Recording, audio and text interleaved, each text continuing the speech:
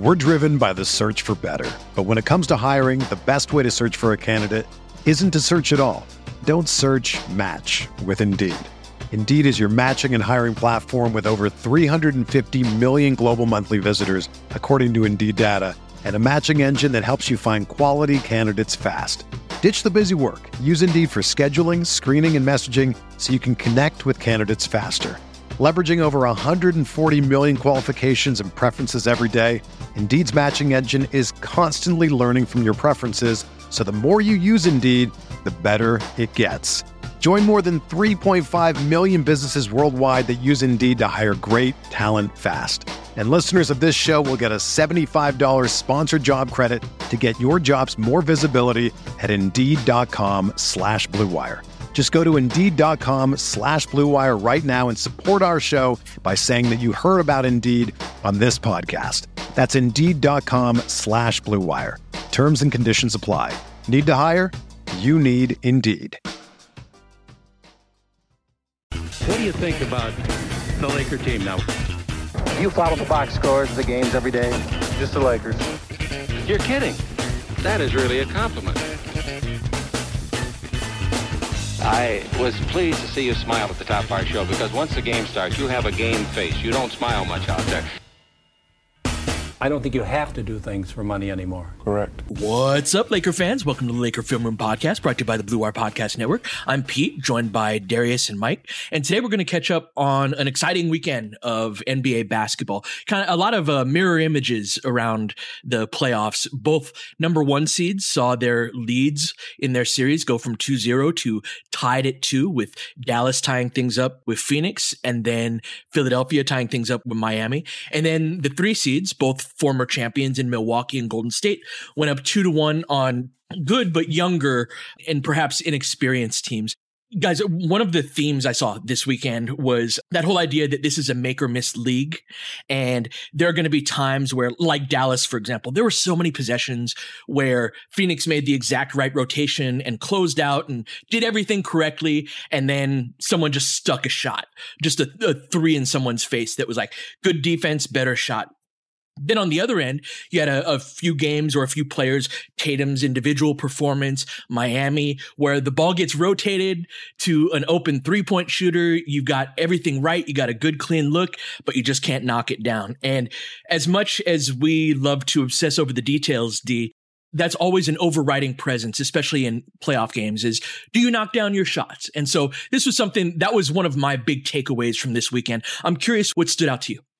Well, just to speak to your point, I thought Eric Spoelstra made the same exact point yesterday after the Heat lost Game 4 to the 76ers. And he had basically said that in Game 3, he thought they actually weren't able to generate looks. Mm-hmm. Right. And he's like, oh, we got bogged down. And, he didn't say this, I don't think, verbatim, but like credit to Philly, their defense, and, Miami not sticking to their principles enough and yada, yada, yada. Coach speak a little bit. But he said in Game 4, I thought we got a lot of good looks and we just didn't make them. And that is where I think, just speaking to that point, that's where you need other elements of your game to carry you in ways that allow you to pull out the games where maybe your offense doesn't do enough to actually help you win. And what stood out to me then in speaking to that point is there are times where a singular individual performance or a great player can just put his stamp on the game in a way that puts you over the top. And Mike, I think this is why you've rightfully so been so just adamant about LeBron and AD. And speaking to that point, because what game was it? Game 4 for the Bucks series, where Giannis is just like, okay, well, look, here's 40 and 12 and damn near 10, right? I think he had 40, 12 and 8 or something like that, right? Yeah, 2 blocks, game 3, 2 yeah. Or that was game 3. 2 blocks, 2 steals, and they barely win that game. But that tells me, well, looks like you needed all 42 of those Giannis points. That's what sort of stood out to me. And Embiid's return too, where it's just like, oh, okay.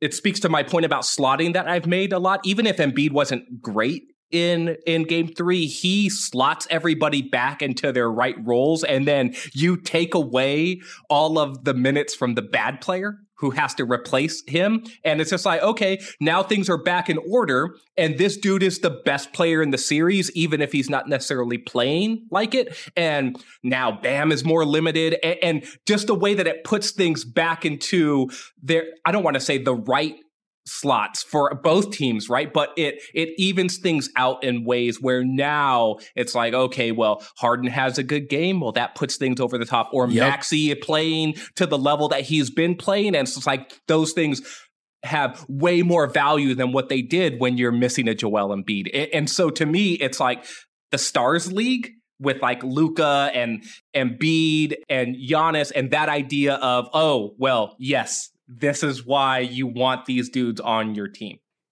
Yeah, the make or miss thing is, I've never been a big fan of that terminology. I think that it's true every once in a while, like I'm thinking maybe Heat, Spurs, and Ray Allen, where it's tight enough, and literally if that shot goes in or not, then like that can decide the fate of the season to some extent.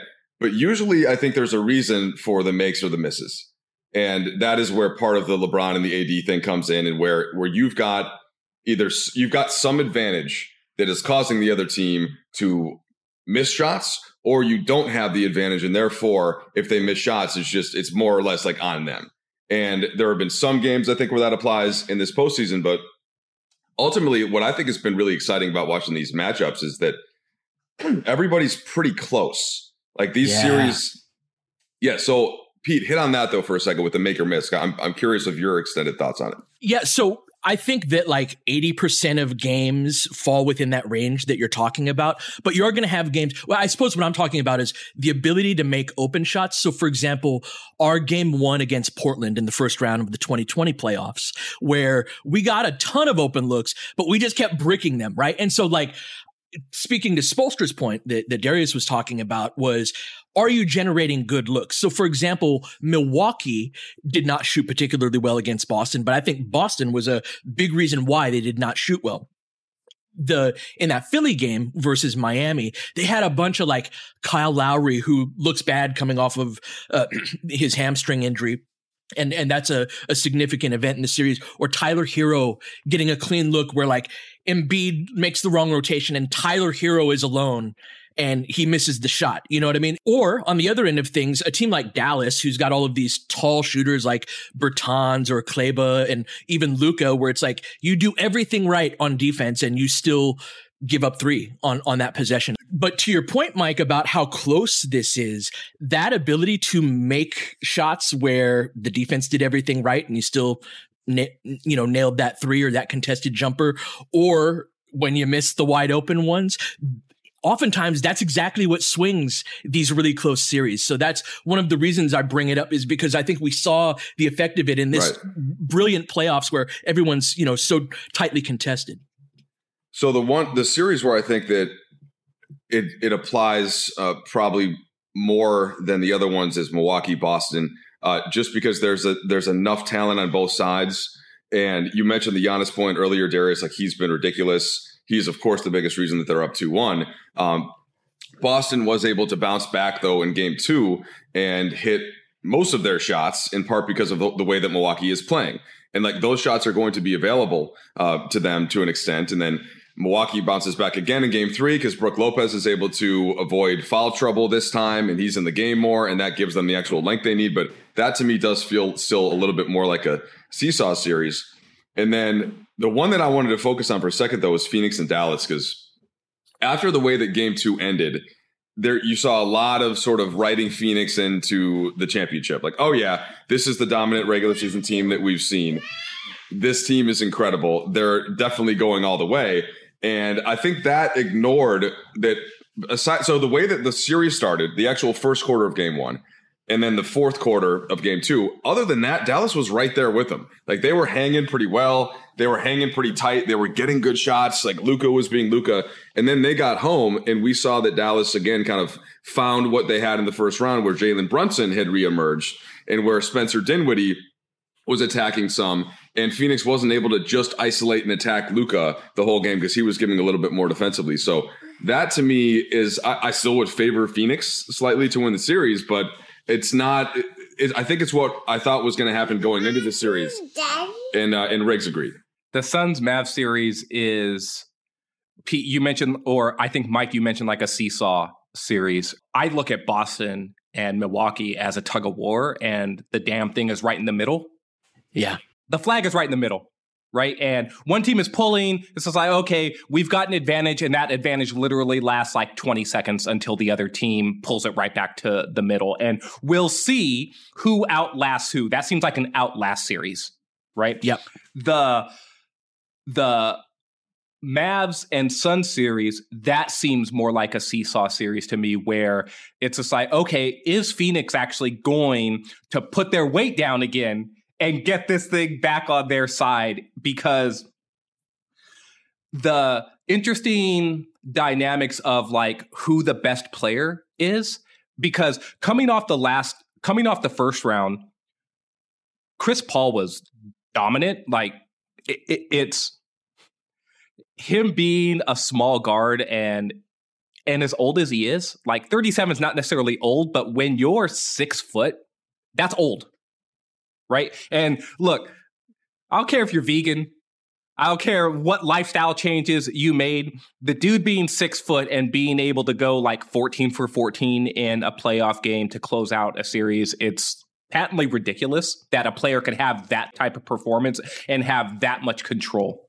But in this series, Luka has sort of been like, yeah, okay, I can play to that level. And it's just a matter, to me, Pete, of finding the right balance where the rest of his teammates have enough of an opportunity and that Luka strikes the right balance within possessions. And that's what I thought was missing a lot in the first 2 games, is that it was almost too, like Mike had mentioned this too, it was too much Luka. It was too heliocentric. And I thought Jason Kidd's comments after game 3, where it's just like more guys came to the party. Well, Luka was the guy who was standing in front of the velvet rope to a certain extent outside the club and being like letting people in or not, right? Like, oh, all right, Brunson, like you're allowed now to come in the club. And so I thought Luka let more people into the party. And I'm guessing if you give Jason Kidd the truth serum, that's sort of what he was thinking.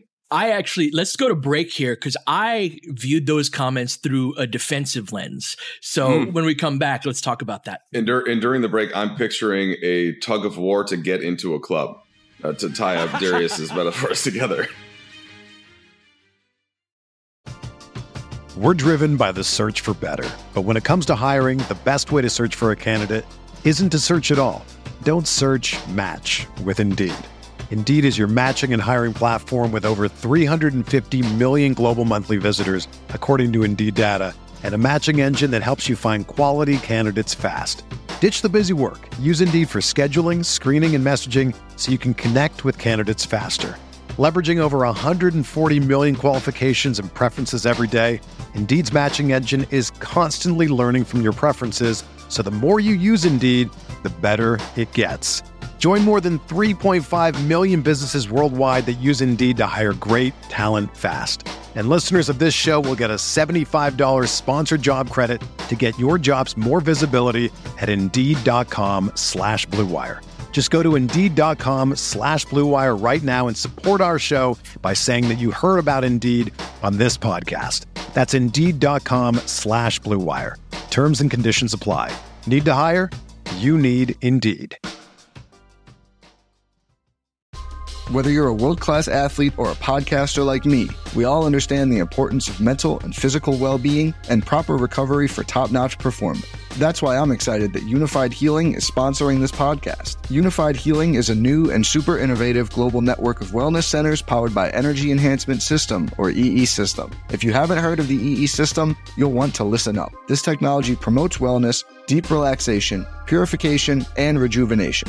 In hundreds of locations across the globe, access to a center is easy and affordable. Interested in experiencing the EE System technology for yourself? Go to unifiedhealing.com/Blue Wire to learn more and find a center near you.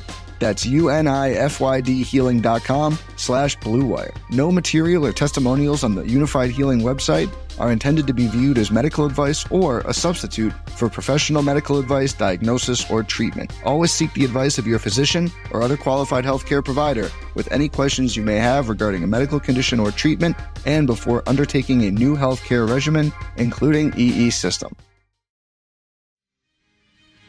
So after game 2 in that Phoenix-Dallas series, Jason Kidd, I think he's probably the most sarcastic coach in the NBA. It really rubs me the wrong way. Just like, so I text you guys sometimes like, this dude drives me crazy. Anyway, but he's like this very sarcastic, passive aggressive. And so in game 2, one of the big stories was they targeted Luka on 40 some odd, 50 some odd pick and rolls and had like a 1.72 points per possession. And so like the average play, and this is lower in the playoffs, think around 1 point per possession, right? That's not the exact number, but it's close enough to be about average, right? 1 point per possession. So they were scoring like 1.7 points per possession, specifically targeting Luka, Mike. In that level of making shots, not sustainable, as we learned in Dallas. It's not, but if you find the entry point in the playoffs on offense, that's one of the things in half-court offense when you're game planning against the same team and the same players.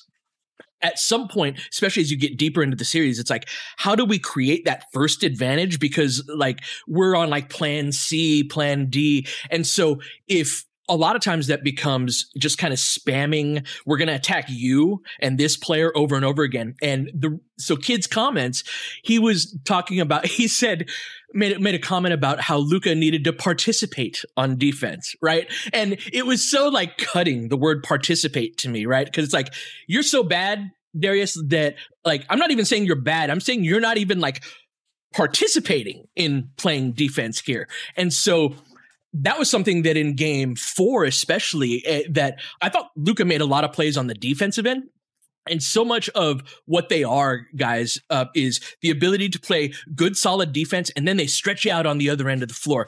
And Phoenix plays so many traditional bigs that rotating out to 5 shooters can be really difficult. But if you have a weak link, and Luka's got to play 40 minutes, right? Luka's got to be out there not only providing that on offense, but also participating, quote unquote, on defense. And I think that's been a big difference these last 2 games. It'd be like if we recorded the podcast and then Pete went on some other podcast and they asked him about it and he said, if Mike would just participate a little more. It's like, well, I talked the same that you guys did. What does he say? Oh, damn, that hurts. Yeah, it's like a middle finger to, like, screw you, man. And this is where I thought that was going to even out, because Luka is not Trae Young. Like, Luka is not unable, to impact some plays defensively by giving. And what they were talking about in the broadcast a lot was they're basically asking Luka for, the first 2 or 3 seconds of a possession, and then the help defense would come and would be there. But if you're not engaged or participatory in those first couple seconds, then they're really going to go at you. So that was something where, again, I just thought that fourth quarter, yes, Phoenix completely handed Dallas its ass in that fourth quarter, but that's not the Dallas that we've seen all year. They've been a really good defense all season long. And yes, Luka was worn out, but that was also partly on him for having the ball too much and not letting Brunson attack more. Yeah. And part of it was on Dinwiddie so it's all of that. And it was correctable to an extent. I just thought it. And now I think we're really in for a great end to this series, and Phoenix does have that pivotal Game 5 home court advantage, which we've seen the Lakers use so many times. And by the way, if Boston's able to tie it up at 2, Milwaukee gave away home court to them, and now they have it right now, but Boston can steal it back in Game 4. So like those, and by the way, Miami, Philly 2-2. Memphis is a whole nother story because of Ja and the injury. But I'm already getting off on that Luka point that I wanted to get your thoughts on, Darius. So one last thing about Luka there is, I don't know if you guys listened to him on the JJ Redick podcast. This was maybe about a month and a half ago. And there was a specific section where JJ asked Luka about, hey, I've noticed that during the season you were targeting star players when you were going after them. Right. And remember, I don't know if you remember this, Pete, but in our text thread, I was messaging you guys during the last Mavs-Lakers game, and I was just like, Luka just targeting LeBron. Yeah. He is targeting him every possession. And I was just like, oh my God, like he's going after LeBron. You never see that, by the way. That's something that, like, we talk about targeting. That's usually in instances of switching. Not always, but the Lakers were switching everything. And what do offenses normally do, D? They'd be like, okay, who's the worst defender on the floor? Malik Monk, your man comes up and sets a screen, and now we're going to isolate you. But it's never LeBron, because he's never the worst defensive player on the floor. But that's the point. Yes. And so JJ asked Luka about it, and Luka said, I'm looking at those guys because they are so important to their team's offense. And you have to make them work defensively. And so it wasn't this long thing, but Luka made a point to basically be like, okay, well, I know that they're so important, and that like one of our goals is to make those guys work on the other end too, because if we could wear them down, that could potentially make their offense less effective. And so Chris Paul and JJ Redick go way back, right? They have roots in North Carolina in terms of their college basketball history. And they obviously were teammates with the Clippers for a long time. They're really good friends. Chris Paul's been on JJ's pod a bunch of times. So would it surprise me if Chris Paul was in and understanding what Luka Doncic had said about targeting stars? And so after that game, Pete, that you said that they targeted Luka a bunch. If you go back and you look at the clip, right when they asked the question, Devin Booker had this little grin on his face and he looked at Chris Paul. And it was sort of like, it was almost like understood between them, like we gave this MFer some of his own medicine. He was talking all that trash about going after stars. Well, like, oh, how the tables have turned, right? And so it was super interesting to me then in these last couple of games, Luka's been like, oh yeah, Chris Paul? Oh yeah, Devin Booker? You wanted to target me? Well, people be calling me pudgy. Well, I'm 6'8", 255, 260. I'm backing your ass down. And I'm taking you to the post, and we're going to see how you like being targeted on post-ups with a dude who's basically LeBron James' size. We don't talk about Luka like that because he's not the physical specimen that LeBron is, but Luka's a big-ass dude. And if he's just banging in to you possession after possession after possession, you may draw a couple of fouls that foul you out of the game later on, right? Or you may end up not having your legs because you are defending a guy who is basically taking your legs away by banging on you because you have to defend a post-up possession. And so that chess match, that battle between high-level thinkers of the game is, to me, what the playoffs is about. And that's why that sort of that idea of who your stars are and what your stars are capable of and how they can manipulate the tenor and the tone of an individual game and potentially turn a series, that's why that has stood out to me the most. All right, so I think that the Philly-Miami discussion or the series requires some more discussion here. So let's take a quick break and come back and get into the Eastern Conferences 1 versus 4. When you need mealtime inspiration, it's worth shopping Kroger, where you'll find over 30,000 mouth-watering choices that excite your inner foodie. And no matter what tasty choice you make, you'll enjoy our everyday low prices, plus extra ways to save, like digital coupons worth over $600 each week. You can also save up to $1 off per gallon at the pump with fuel points. More savings and more inspiring flavors make shopping Kroger worth it every time. Kroger, fresh for everyone. Fuel restrictions apply. Okay, so this series seems pretty simple at this point. So Philly doesn't have Joel Embiid in games 1 and 2. Miami handles very easily 106-92 in game 1, 119-103 in game 2. And then Embiid comes back, and it's a 20-point win in game 3. Miami only scores 79 points, despite Jimmy Butler going for 33. And then Butler goes off again in game 4. They manage 108, but they lose it. Not handily, but Philly was in control. And the question is, now that Embiid is back, and what does Miami do And so I'm gonna hit this to you first, Pete, because I know that you liked Miami a lot going into the postseason, and I wonder, like, what do you think is the rub there? Do you think that Miami can get back to playing the way that they want to play, or do you think that Embiid has made such a big difference that you would even favor a Philly as the series gets down to the final couple games? I still favor Miami because, like, that game yesterday in particular, again, I agree with Spoelstra's evaluation, and Philly shot really well. Like, Harden, that was one of Harden's best playoff games in quite some time, I thought. And there were several possessions down the stretch. Like, Miami so at one point they were like 5 for 30 from three or something ridiculous like that, right? I think they ended like 6 for 33 or something close to that. And so, but they were still within like 4 to 6 points for a lot of that. And it was like, are they going to be able to, and Jimmy Butler was hitting these phenomenal shots, right? He's just so fantastic from 15 feet and in. But they just couldn't hit a jumper, but they were close.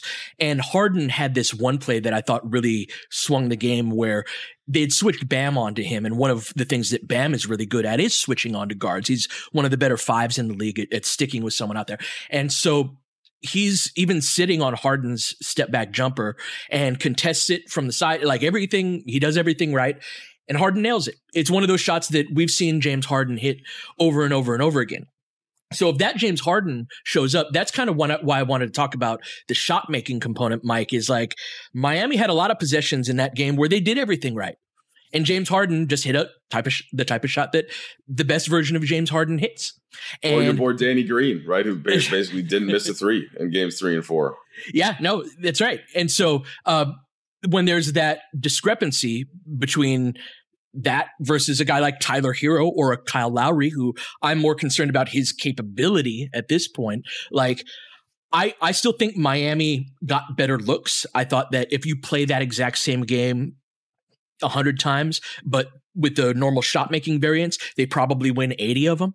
And so that said, Embiid's going to get to the free throw line. Maxi's a shot maker. Tobias Harris is a shot maker. James Harden obviously is a shot maker. And when you get to the best of 3, D, anything can happen. So as much as I like Miami, it's something that, like, everything's so close where in a series like this, even if Embiid was here the whole time, I would have said 60-40 Miami, right? And so, like, everything's so close that we're within that variance where I think a lot of different outcomes can happen. It's hard for me to trust Philly. They have some players, or they have a single player. I don't trust James Harden. So, and I only quasi trust Doc Rivers.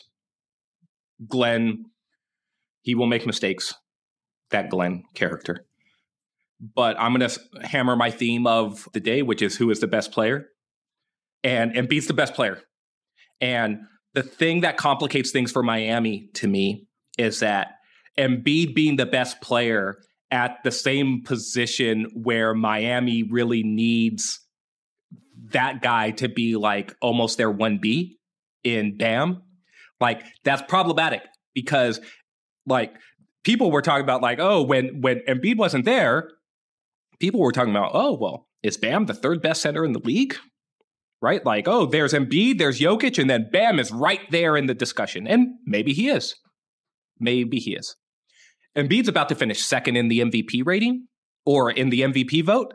And Bam is going to battle for 3rd team All-NBA, right? And so the discrepancy between that level of player in Embiid and Bam, there's still quite a difference there. Yeah.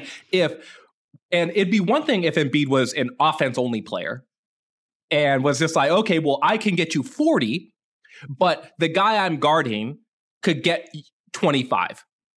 But Embiid's one of the best defensive players in the league too, and his impact on that end of the floor is going to limit Bam in ways that start to shift the series to me from what I saw over the weekend. And I'm wondering, Pete, how you sort of negotiate that, like the individual matchup within the team game and like the sum of the parts thing, and how Embiid's just like, oh, sum of the parts, huh? Well, let me take a couple of those points away from you and weaken you in a way that now, are you greater than the sum of your parts? And that's a tricky thing to me to negotiate if you're the Heat at this point.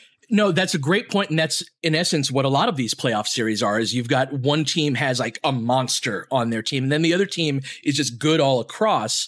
And who's going to win that battle? It's a great NBA story. And Miami is a team where I think their worst player in their rotation is better than almost anybody else's, or probably anyone else's worst rotation player. They've got a lot of guys who are really good. And I think that when you're that type of team, you can kind of distribute the responsibility. You're less prone to you're less prone to being hurt by one thing going wrong or not. But Mike, there is a certain like size still matters in the NBA. I think that I think Spoelstra has some pitches to go to that can. So like Embiid was really problematic, especially in the first half, not as much in the second half, in part because defensively they weren't fronting him as much. Their rotations were better. They got a couple of things that they can go to. But like Darius says, and we're seeing this in the Milwaukee series, like Giannis just decided to win game 3. Like great players can impose themselves on a game to the point where it's like, yeah, the other team may have even played better than your team did, but the best player won that game. And NBA history is full of games like that in the playoffs. So that absolutely could be the outcome, but I think it's up to Embiid to make that happen. Well, Embiid, to me, this is a perfect time to get to Darius's one of his favorite points of slotting. And so when Embiid is out there, Philly all of a sudden is huge. Yeah. And so some of the shots, yes, Miami's still going to be able to get some threes off, no question. But Danny Green and Tobias Harris on the wing, Maxey isn't huge, but he's super athletic and super problematic at that spot. And then even Harden just physically is very big, very strong. And so that's a big team that, and my concern before really the series, or I guess the playoffs started about Miami was, hey, Jimmy Butler hasn't really been alpha Jimmy Butler much this year. Can he get there? And he has. But the problem on the other hand that we can't ignore for Miami is that Kyle Lowry is not healthy. Yeah. And I just think we cannot gloss over that fact that if any player in the playoffs is not themselves, but particularly a really good player, like Kyle Lowry was terrific for most of the season. He's playing on one leg. He had 7 assists, 4 turnovers. He was 0 for 6 from 3. He had no lift. And so they're having to play Gabe Vincent, who's a perfectly good backup rotation player, but he's not the guy that Philly's scared of. They're like, sure, go ahead. You want to take some threes? Okay, he was 0 for 4 from 3. He was 1 for 6 from the field. So that's a spot. That's a hole. And Philly in this game didn't have a hole. And so I tend to agree, like before the series started, I thought Miami would win because of a lot of Philly's own problems. But that was not factoring in something like Lowry. And I do think it's going to be difficult for them to overcome that with Embiid potentially growing stronger as he gets in better shape and as he kind of deals with his stuff. So if I'm Miami, I'm on high alert now, and I'm not thinking about the series the same way that I did to start it. And that's, I'm kind of flipping that. If I'm Dallas, I'm thinking I've got a real chance when I'm going into Phoenix, even if they have the advantage, because they're healthy. They're starting to coalesce. They've started to figure out some things that work on Phoenix. And so there's at least a slight interesting contrast for me there with the number 1 seeds. So is that what you see right now, Mike? Is that those 2 number 4 seeds got consecutive wins? Do you see them having, they have the momentum. Do you see that carrying forward into a game 5? But this is, again, why that home game 5, that's basically what you're playing for. So I get it that people say home game 7 is what you're playing for, but really it's 5 because that's that kind of reset. It's the swing game, Mike.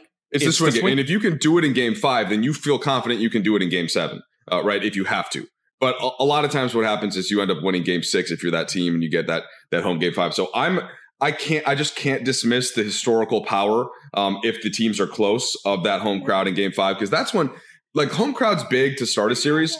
But I think the reason why it's even a bigger advantage in game 5 is because then the crowd also knows how completely pivotal every possession is. And they are, so if you're not there, if you're not ready mentally to start the game, crowd's going to make sure you are.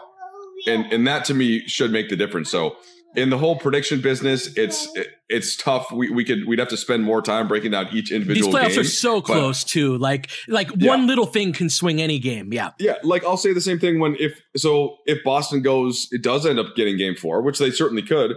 Do they have the clear advantage in game 5? I don't know. That's it. They're so close, and they've got in Milwaukee has Giannis. But the one thing I will say is I just think that Dallas is playing better and is healthier than Miami. And that Lowry issue and that, Duncan Robinson not in the rotation, there are a couple things there where Philly's got some advantages. And I don't think Phoenix is going to be able to just go back to the sort of that Luka well for the entirety of Game 5, like they did to win Game 2. And that's not to say that they aren't going to win it, but I've got my worry is probably highest for Miami in terms of the teams that I thought were going to win the series. Yeah, likewise. The Suns were the best team in the regular season, and they've shown themselves to be the best team overall to a certain extent.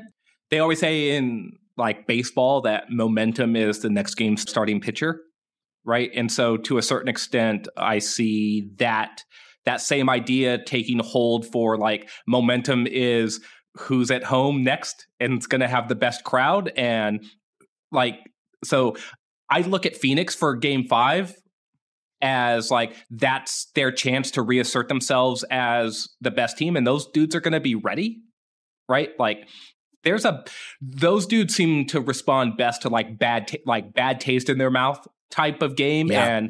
And Booker and Paul, like I expect those guys to be ready to go. And Sharp. Then you get a Bridges game and it's just like, okay, well, they're up by 15 and Luka's going to have that disheveled look on his face like WTF, right? And so I could see are the refs going to be involved? Like, are they going to not allow Chris to do any of his BS stuff like what happened in Game 4, or are they going to let him play? Like, that's a real storyline. Who's the ref going to be? And I really hope it's not the main storyline, but that kind of that happens with Chris and James Harden once you get to this point. Like the refs kind of figure it out. No, yeah, we'll see. Absolutely. We'll see if Scott Foster is involved in Game 5. Him and Chris have their partnership going back. That is not that's not a friendly one. I don't know, man. The playoffs have been so great. We didn't even talk about Golden State and Memphis, which is like, those fan bases are ready to kill each other, right? With all the injuries and who injured who, and those guys are warring. And then and Ja's now doubtful. He's listed as doubtful for the next game, and I'm interested to see how that series goes as well. Like, and we didn't even talk about it. Right. And it's because these other series are so intriguing that we just didn't have time for Golden State and Memphis. And so maybe we'll get to them next time. If Ja were healthy, then I think we would have talked about it maybe first. But it does take so much of that buzz out, right? If he's not there to play in Game 4. Yeah, no, that's unfortunate. We've had, some of that during these playoffs where several all-stars have been out. But I do think these playoffs have been higher caliber than last season's, at least. Yes. So we got a couple more coming up tonight. I'd love to get into Boston and Milwaukee. We won't do that today. We'll do that after tonight's game. Your point about it being a tug of war, though, I think is spot on. And I think that Boston has a big legs advantage, juice advantage. Like that fourth quarter, Milwaukee was just barely hanging on. I think that they've been kind of holding it together due to, with some smoke and mirrors and Giannis being the best player in the NBA. And sometimes just that is enough. You can win a series like that. And, but Boston is a younger team. Milwaukee has those defending champion legs. I am curious how that progresses. I'm certainly nervous as a Laker fan, but rooting for Milwaukee tonight. But I think that, Boston has the advantage. Fingers crossed, though. Go Milwaukee. We'll be back tomorrow to talk about it. But until then, you've been listening to Laker Film Room Podcast. We'll catch you guys next time. James has got it in low to McHale. McHale wants to turn. He's double teamed. Just pass out in front. Broken up by Worthy. Tip to Magic. Worthy dives on his belly. Magic scores. There's Magic got it. Magic fires. It's good. The Lakers win the game. The Lakers win the game. Rebound of Lonnie. 3 seconds left. Van Exel to win it. It's on the way. Good. Kobe Bryant, 48 points, 16 rebounds. Shot with his 8th block shot that ties an NBA Finals record. A lot of Laker fans sticking around for this. You're seeing something that's very rare indeed. A Laker to get MVP chance in Boston. Of all places. Are you kidding me? Kobe, hard to believe. Are you kidding me? Unreal. Are you kidding me? Lakers looking to push Bryant spinning in the lane, back for Gasol, pretty pass, and it's back to a three-point game. Kobe Bryant picked up by Bell. There's the move. 2, 1. Miss it. Unbelievable. For the victory. It's over. Shot clock now to 5. Bryant. Yes. And then with a little tap to Alvin Gentry. Add insult to injury, Kobe. I mean, what a shot. I mean, you can't defend that. Are you kidding me? 2.1 seconds remaining. Denver a foul to give. Jokic trying to disrupt Rondo. He puts it in. Here's Davis, 4-3 in the win. Oh, it's good! Anthony Davis has won it for the Lakers! James again. Oh, he hits another one. LeBron James putting together a closing quarter against the Nuggets. This historic 2020 NBA championship belongs to the Los Angeles Lakers. The Lakers conquer the bubble, and banner number 17 will soon hang in the rafters.